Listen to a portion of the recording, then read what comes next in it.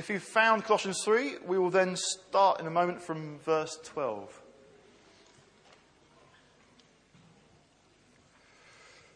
Put on then, as God's chosen ones, holy and beloved, compassion, kindness, humility, meekness and patience, bearing with one another, and if one has a complaint against another, forgiving each other. As the Lord has forgiven you, so you also must forgive. And above all these, put on love, which binds everything together in perfect harmony. And let the peace of Christ rule in your hearts, to which indeed you were called in one body, and be thankful. Let the word of Christ dwell in you richly, teaching and admonishing one another in all wisdom, singing psalms and hymns and spiritual songs with thankfulness in your hearts to God. And whatever you do in word or deed, do everything in the name of the Lord Jesus, giving thanks to God the Father through him. It is a few weeks ago now that we were last in Colossians 3, and we've arrived at this section now where Paul is giving instructions to the church. He's set out, he's tried to correct certain errors. He's tried to make sure they're clear on who Jesus is. Tried to make sure they're clear on kind of not going down a legalistic line anymore, but just believing in Christ, believing in what he's done for us as the means by which we come into relationship with God, that we don't get kind of hung up with other spiritual beings they were getting interested in back then. So he's rolled through all of that. He now comes to this section. We've looked before at negative instructions that Paul has given in the verses before the ones we've just read, where he says, for example, in verse 5, put to death, therefore, what is earthly in you. And we looked at that. We looked at sexual immorality. We've also looked at anger, slander and obscene talk. These things he's saying, okay, church, put those things away. Don't have anything to do with those things. Those were the negative instructions. And now we've come to start looking at the positive instructions. Here are the things, church, to really get hold of. Here are the things that are to kind of be your traits, your characteristics. As you learn to be more like Christ, put on these things. And so we started looking at that. So last time we were in Colossians, we started to look at this. What is a healthy church? Or we looked at three things that help us understand what a healthy church is. We looked at how Jesus is the centre of everything in the church. A healthy church has Jesus right at the centre. It's kind of crazy and focused on Jesus, on who he is, what he's done. Everything else spins out of that central focus on him. We looked at how a healthy church won't actually be perfect.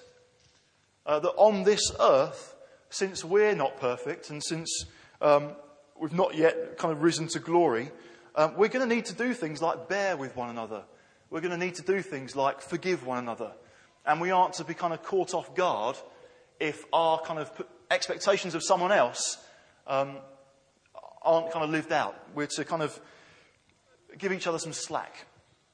And we saw the third thing, which really sums up a lot of what he's saying here in this passage, is a healthy church is a united church. You don't get a body which is healthy if one limb is suddenly detached. That would be kind of grotesque. Instead, a healthy church is one that is united. They're together. They're with each other. They're investing in their relationships. They're not kind of just holding grudges and that kind of thing. And they're moving on together. So that's where we've come from. That's what we've looked at so far. We're going to kind of continue that theme today, looking at what makes a healthy church still, what makes a united church, focusing on some more of these positive instructions. We see this message of unity, this message of peace, as it were, continue when we look at verse 15, really summing up what we've said so far. Let the peace of Christ rule in your hearts. Now, Jesus has called us into a relationship of peace with our Heavenly Father, and that peace is also to rule the relationships we have with one another.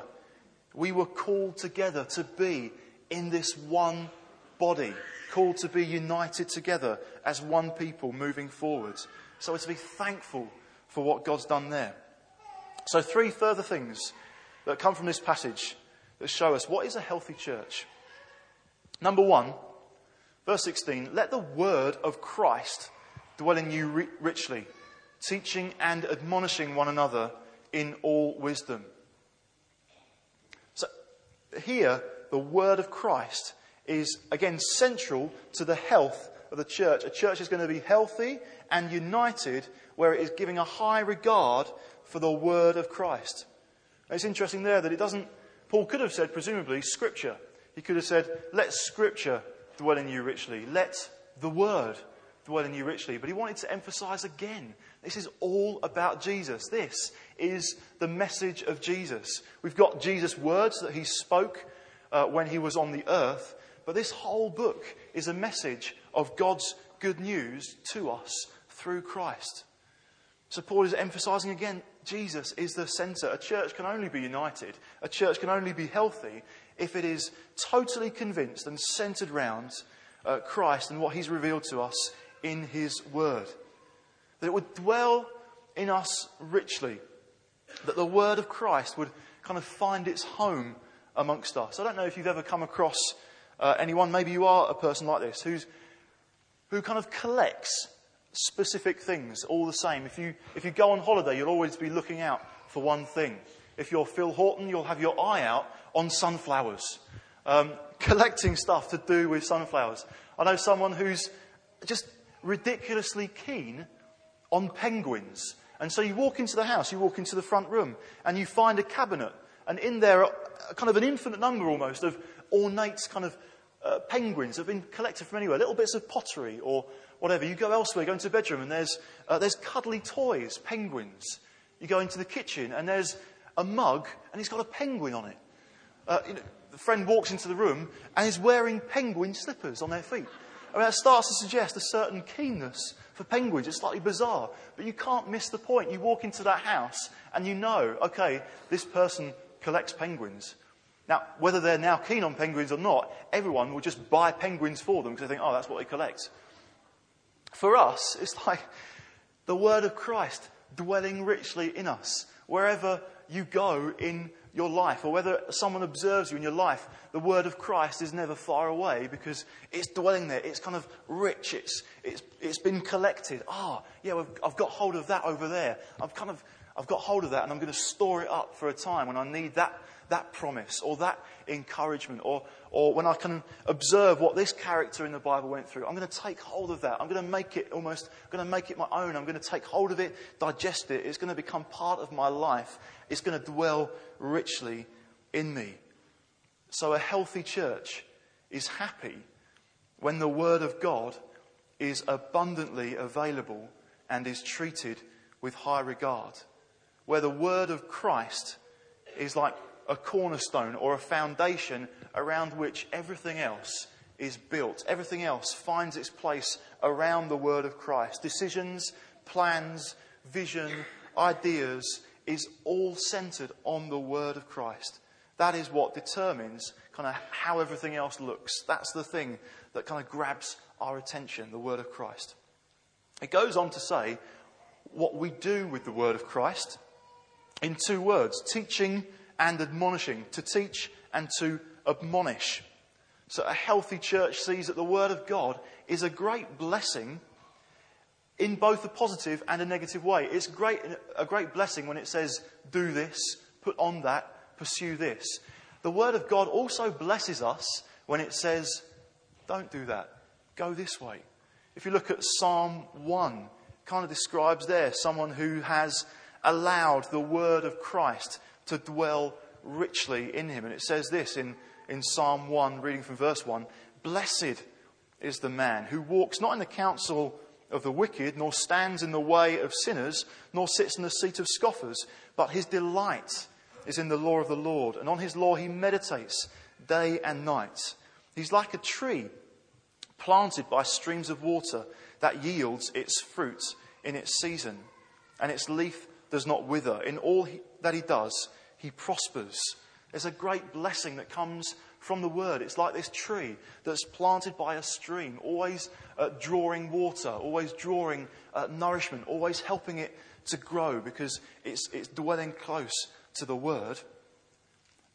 And there's teaching and admonishing. There's even a blessing. The Word blesses us kind of when it tells us off. The Word blesses us when it redirects us. The Word blesses us when it helps us to see something we hadn't seen before. I can remember, for me personally, an example of being admonished.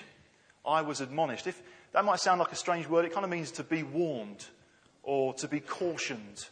I can remember one particular example when I was cautioned, and it was helpful. I didn't recognise it right at the time, but the word of Christ came in, helped me to see that I needed to follow what he was saying. The situation was, someone had contacted me, a friend, good friend, and with a suggestion, with a plan that would involve kind of going away and getting involved in a band that would do that kind of stuff for a bit. And I thought, well, it's going to be with a bunch of people who aren't saved. I'll be leaving the church for a couple of weeks, but maybe this would be an opportunity to witness. And so I was warm to the idea. It was actually my mother who said to me, and I was surprised by the strength of what she said, but she felt strongly about it. She said, no, don't do it. Don't go that way. I don't think that is going to be helpful for you to go off and do that project. It might sound inviting. It might sound kind of rewarding. You might even be able to spiritualise it by saying it will be a great witness, but I think you're not going to do yourself any favour. And I was kind of struck by this. I felt, I'm a guy, I am going for God, I'm wanting to seek his will for my life. Someone has told me that I've been thinking of going down this path, and they think it's a wrong idea. And I was struggling before God. I thought, and I was probably struggling with a reaction of pride. I thought that by now I was wise enough to make good decisions, and this admonishing, this warning came. I was actually in a prayer meeting, and I was just struggling to worship. I was struggling to engage in what was going on. And I just said to God, look, I need to find something in the Word that is going to help me to move on from this point. I probably wanted to find something in the Word that was going to encourage me in the plan that I already had, because I quite liked the idea. God directed me to Proverbs 1. And as I read through that first chapter, God just convicted me. Verse 8, hear, my son, your father's instruction, and forsake not your mother's teaching, for they are graceful garland to your head and pendants for your neck. Oh, thank you, Lord. I was admonished, but the word helped me there. I didn't like what it said to start with, but I saw that God directed me there because he wanted to teach me a lesson. In that instance, I'd been given some very good advice, and I needed to take it. So if you're here and you still live with your parents, and your parents are going for God, it is a good thing if your parents are willing to admonish you. It is a good thing if your parents are willing to caution you and say, actually, that's not a good idea. If the word of God is dwelling in mum and dad, what they bring to you will be of great value. It might not be what you have wanted straight away, but actually God has given wisdom to your parents, and that will help you and put you in good stead. So we want to pay attention to admonishing and to teaching and to the word of Christ that would dwell amongst us richly. How else are we to go about handling this? Well, this responsibility is too great just to be left with one person. It says here that we are to teach and admonish one another in all wisdom. That means it's not just from the podium here. It's not just from formal settings. It's actually that when we're in and amongst each other, meeting informally or whatever, that we're looking to bring the word of Christ to each other. We're looking to bring encouragement, teaching, kind of spurring on. We're also open to bringing and receiving a caution or an admonishing. Not a heavy-handedness, not a very strong, you mustn't do that, but actually it's good, a church is healthy if there is that kind of freedom to bring suggestions from the Word of God that might direct us to a different path than we'd originally seen. That was what Paul wanted in In chapter 1, verse 28, it says there, "Him we proclaim, warning everyone and teaching everyone with all wisdom." So that's what he saw part of his ministry as doing. But actually, when he comes to address the church, he's also saying, yeah, this is for everyone. We're all involved in teaching. We're all involved in bringing the word of Christ, which sometimes has an admonishing effect. So then the wider question is not just about parents and children, but more broadly, who are your closest friends? And are they people who are likely to encourage you to dig deeper into the Word of God? Are they people who are likely to say, actually, I don't think that's a good idea. I'm your friend, but I'd suggest that because the Word says this, that's not the best idea for you. Good friends are those who can bring that. Actually, sometimes our closest friends may have no particular value in the Word of Christ at all. And if we go to them for advice or we go to them for wisdom, it's not going to be godly wisdom, but worldly wisdom. So what sort of friends are your closest friends? What sort of friend are you to other people? Looking to bring the word of Christ? Looking to bring encouragement, exhortation, encouragement and admonishing? That is our call together, to be friends amongst each other who are bringing the word of Christ, allowing it to dwell richly in us. It moves on to the second thing I'd like to draw our attention to. It says, "Let the word of Christ dwell in you richly, teaching and admonishing one another in all wisdom, singing psalms and hymns and spiritual songs with thankfulness in your hearts to God." So singing. Paul is saying something about singing in the context of a healthy church. Or if you want to keep, if you're taking notes, you could have the first one as word. You could have this second point maybe as worship. But the word there is singing. Singing psalms and hymns and spiritual songs. Recognise this, that it's not giving a separate instruction. It's not saying something very defined about the word and then changing, crunching gear and talking about singing. One flows from the other. Singing is like the overflow or the cascade that comes out of this massive reservoir of the word that's been built up. So as we're singing today, it's to be an overflow of praise that comes because we've understood about things that are in the Word of God. That's why it's so excellent to sing songs, indeed like that last one, that are rich in biblical truth.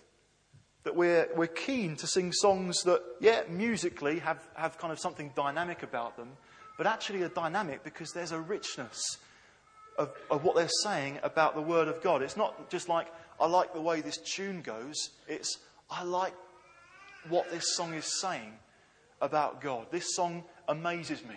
This song reminds me about God. One commentator has said this: the history of Christian awakening shows that whenever the word of Christ is recovered, it is received with great joy, a joy that can fully express itself only with songs of praise. And that's what you see in stories of revival. Meetings that would run from 8 o'clock to midnight. Reading recently about the Hebridean revival in the late 40s and early 50s. Meetings that would start at 8 o'clock in the evening, roll on till 1:30 in the morning, because the people had heard the word. It was so gripping them. They were so amazed and convicted by the presence of God that singing couldn't be held back. In fact, it wasn't even confined to meetings. You'd hear people singing out and about in fields about daily work. There'd just be the sound of kind of rejoicing on the air because God's presence was so remarkably there. God had opened up, as it were, the word of Christ, which people were receiving with great joy. It overflowed in songs of praise and thanksgiving. So a church is always to be a community of people who are singing praises to God, where there's freedom and there's variety of singing. It mentions here psalms, hymns and spiritual songs. I think probably we have to be honest and say we can't now say exactly what that may have meant for the Colossian church. I wonder what the psalm was, the hymn was, and the spiritual songs. What was that referring to exactly? Can't be exactly sure. Certainly seems to be referring to variety, that it was scriptural, the point here being that it was the word of Christ that was overflowing in the songs that were being sung. There was a freedom and a boldness to sing. So I've been thinking about that. I've been wondering, is there anything for us nowadays that stifles or prevents us from enjoying freedom as we sing? And I thought, I wonder what effect it's had that in our culture there are so many, say, TV programs that are focused around performance, that are so focused around entertainment. So X Factor, or Britain's Got Talent, highly entertaining, at times cringeworthy. I just want to hide when I watch it. Super overconfident people who essentially lead ordinary lives, who've got delusions of grandeur and are seeking after fame. What happens is they get onto a stage and the whole nation listens to them sing. And then this panel of expert judges casts their kind of verdict on it. And they can be ruthless. I thought, I wonder what effect that has. Then as it hits the tabloids and hits the news and people are kind of commenting on this new up-and-coming wannabe who hopefully is releasing an album at Christmas, and some people go and buy it and some people are just slating it because I'm a purist. All that criticism that's going on, how does that affect us in the church as we sing? Are we thinking, what do people think about my voice? What do people think about how I'm doing? We can be used to kind of a spectator kind of performance model when we come into a church building. Actually, and the point is we're singing together praises to God. You might be thinking, my voice isn't all that amazing. If you listen quite carefully, you'll probably find you're not the only one. But that is no discouragement for praising God. So let's have a look at Psalm 100. This is a fantastic encouragement for us. The very beginning of Psalm 100. Make a joyful noise to the Lord, all the earth. The key is joyful. It may be a noise or it may be singing. But the key, the encouragement is, let's make a joyful noise. When we gather together, let's allow ourselves to be kind of uninhibited as we lift up our voices. The key is being joyful. The key is with thankfulness in your hearts to God, as it says there in Colossians. This isn't just an outward show or we're kind of entertaining ourselves. Now, a healthy church is so thankful in its heart to God that it flows out in this joyful noise. I was interested to learn that the very first place in the Bible that singing is mentioned is in Exodus chapter 15, when Moses leads the people of Israel in singing. Now, why is that remarkable? Because God had just rescued Israel. God has just rescued his people from Egypt, from slavery. All those plagues had taken place. Then the Passover took place, where God had said he's going to kill the firstborn. But he said to those who belong to him, paint the blood of a lamb on the doorposts of your house. Stay in there and I will pass over you. He passed over that the blood of a lamb was shed that they might be saved. They were then brought out of that nation with a mighty outstretched arm. They got to this impossible position of the sea being in their way and an army pursuing them. God opens up the sea. They go through. Therefore, Moses leads them in singing. And again, that is the first place that singing is mentioned in the Bible. At the very point where you would imagine there's quite a lot of thankfulness. They've just seen in the recent past, immediately in their experience, God has done something awesome. What's the response? We want to sing. We want to glorify him. And that's the case for us.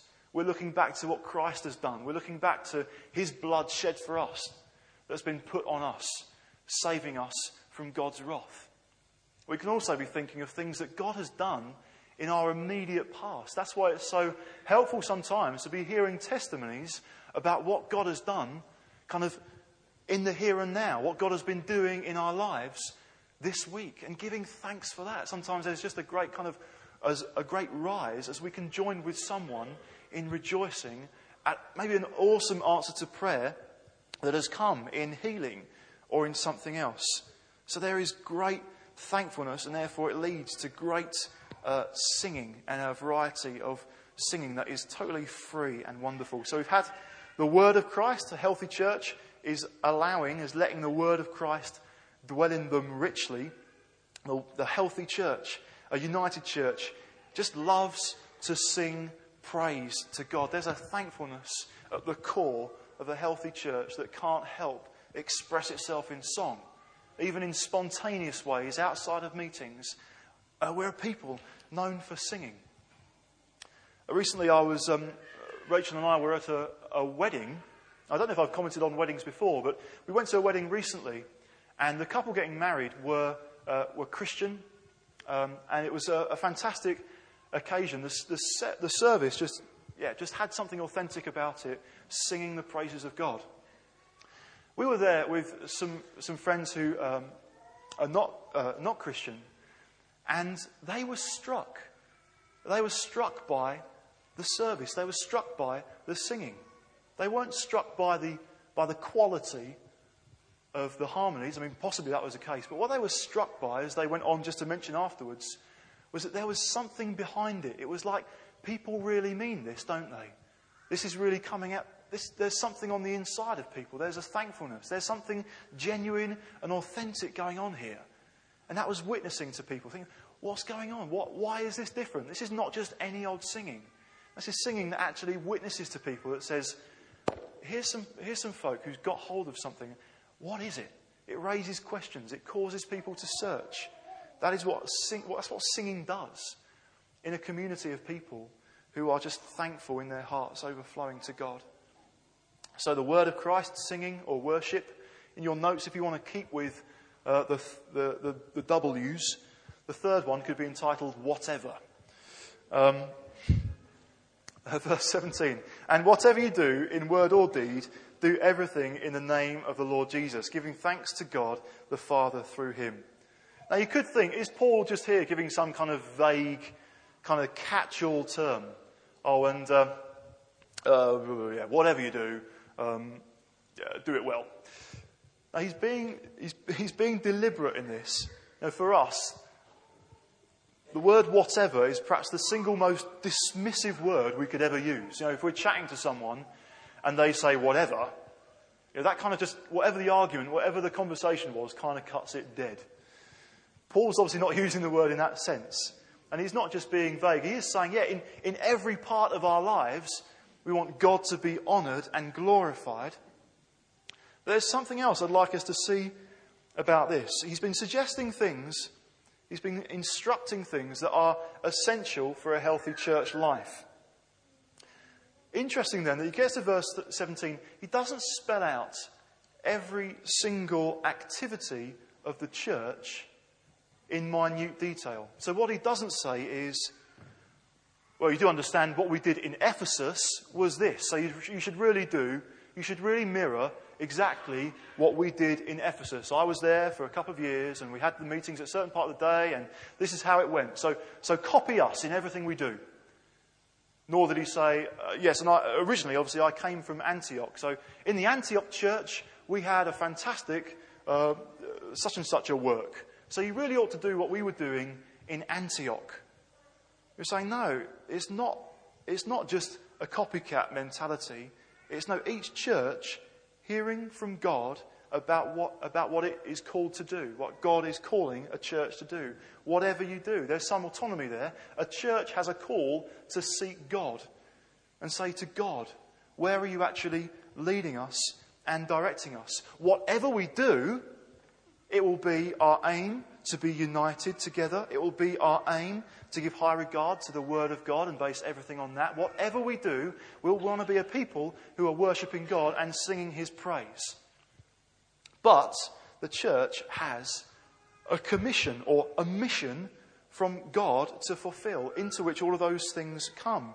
So we see that when Jesus was talking to his disciples in Matthew 28, before he ascended, after he'd been crucified, after he'd raised to life again, he'd spent time with them. Before raising to the Father in heaven, he said this in verse 19, "Go, therefore, and make disciples of all nations, baptizing them in the name of the Father and the Son and of the Holy Spirit." There is a mission for God's church to step into. So there's always going to be things the church needs to keep a firm grip on if it's going to be united, if it's going to be healthy, if it's going to succeed in its mission. It always needs to keep a firm grip on the Word of God. It always needs to keep a firm grip on the identity of Jesus, understanding who Jesus is.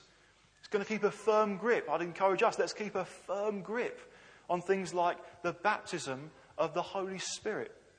That we've seen something, we've experienced something of what God's Spirit does amongst his people. We're going to keep a hold of that. We're going to keep a hold of being a united church. That is going to be firmly in our hand. Other things are going to change and be in a hand with a looser grip, a more open grip. And the things that are going to change, or the things that are in that hand, are our programs, are the things that we do, our projects, things that might change from time to time. The kind of how we go about doing something changes over time. The mission stays the same. Go, make disciples. But obviously every church has got to work that out in the context that they're in the culture and in the time that they're in. And so with that commission from Jesus, right away there is something dynamic. It's go. It's no longer saying to the lost, come and find out, come over here, you can come and see what we do. It's no, the people of God are those on a mission reaching out. That can mean for a church that there are seasons of change because things remain in that dynamic phase.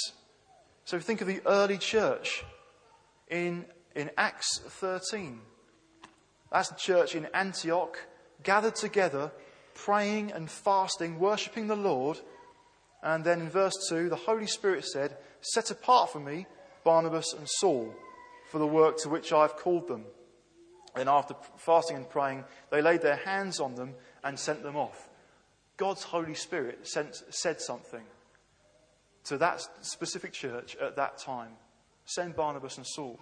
What would that have been like for the people who remained in Antioch? They'd been used to Barnabas and Saul being there, teaching them, encouraging them. The change, there's a potential there to be unsettled. But actually, no, there is a commission, there is a mission to keep going. Change does take place. You think of a guy also like Philip, a few chapters earlier in Acts 8, seeing God do amazing things in Samaria, loads of people coming to know Christ. In Acts 8 and verse 26, this happens. Now an angel of the Lord said to Philip, "Rise and go toward the south, to the road that goes down from Jerusalem to Gaza." Now God had a purpose in saying that to Philip. Philip wouldn't have known that at the time. He was to go and meet this Ethiopian eunuch who he was going to bring to Christ. But how would have that felt for Philip? Leaving a situation, it felt, this is really alive. Fruit is being yielded here. Lord, I'd love us to stay here for longer. No, the word is, go this way now. I'm changing. I've called you to bear fruit elsewhere, in a different way, in a different season. How would that have felt for Philip to step into those changes? So sometimes in church life, God can cause people to move on. Sometimes it's that programs change. And that's certainly what we were talking about on our family night on Friday. Plans for us as a church, keeping hold of the Word of God, keeping hold of desire to worship Him, bearing in mind this mission and call to go and make disciples. Actually, we're going to change the way we do things.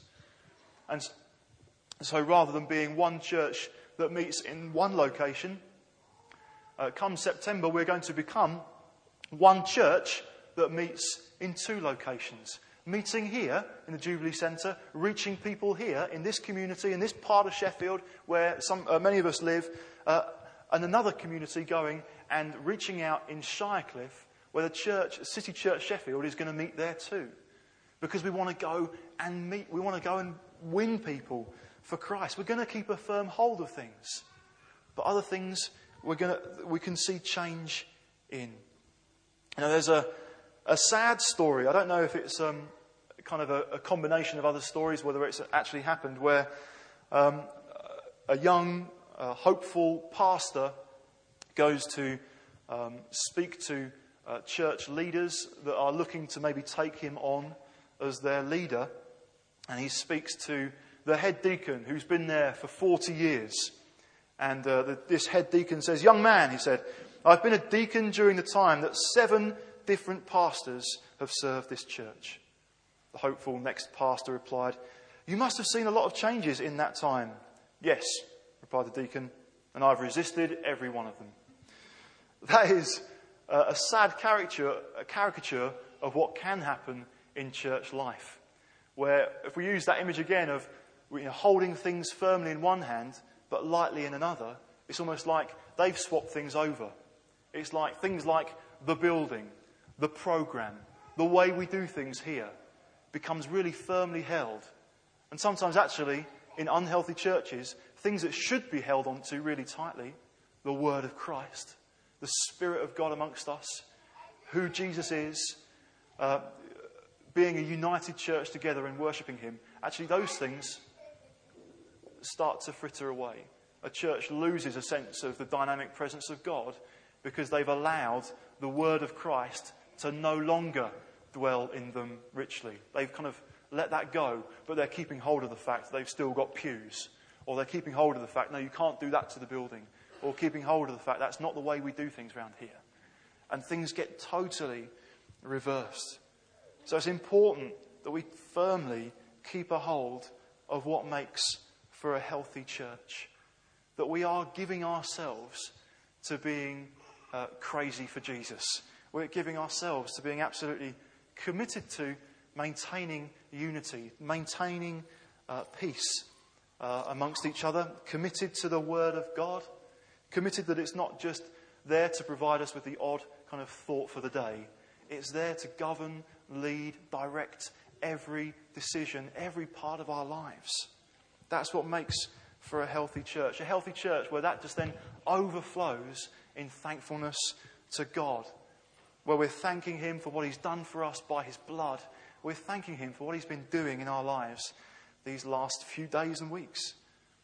And so we're keeping hold of that, but there's flexibility. We're not keeping hold of all the programs. Things can change. A healthy body needs to be flexible. A healthy body could have every organ and every muscle absolutely sorted. But if there's arthritis or a lack of flexibility, actually, it's not healthy. You can't do much with a body that is restricted in that way. There needs to be a degree of flexibility. That's what we want to be together. And this is what we need to understand in terms of this is what God is doing in the church. Now, how does this apply to me? How is the Word of Christ dwelling in my life? Is that thankfulness in me welling up? And so on. But let's be a people who are seeking health, who are seeking to be united in what God has got for us as a church.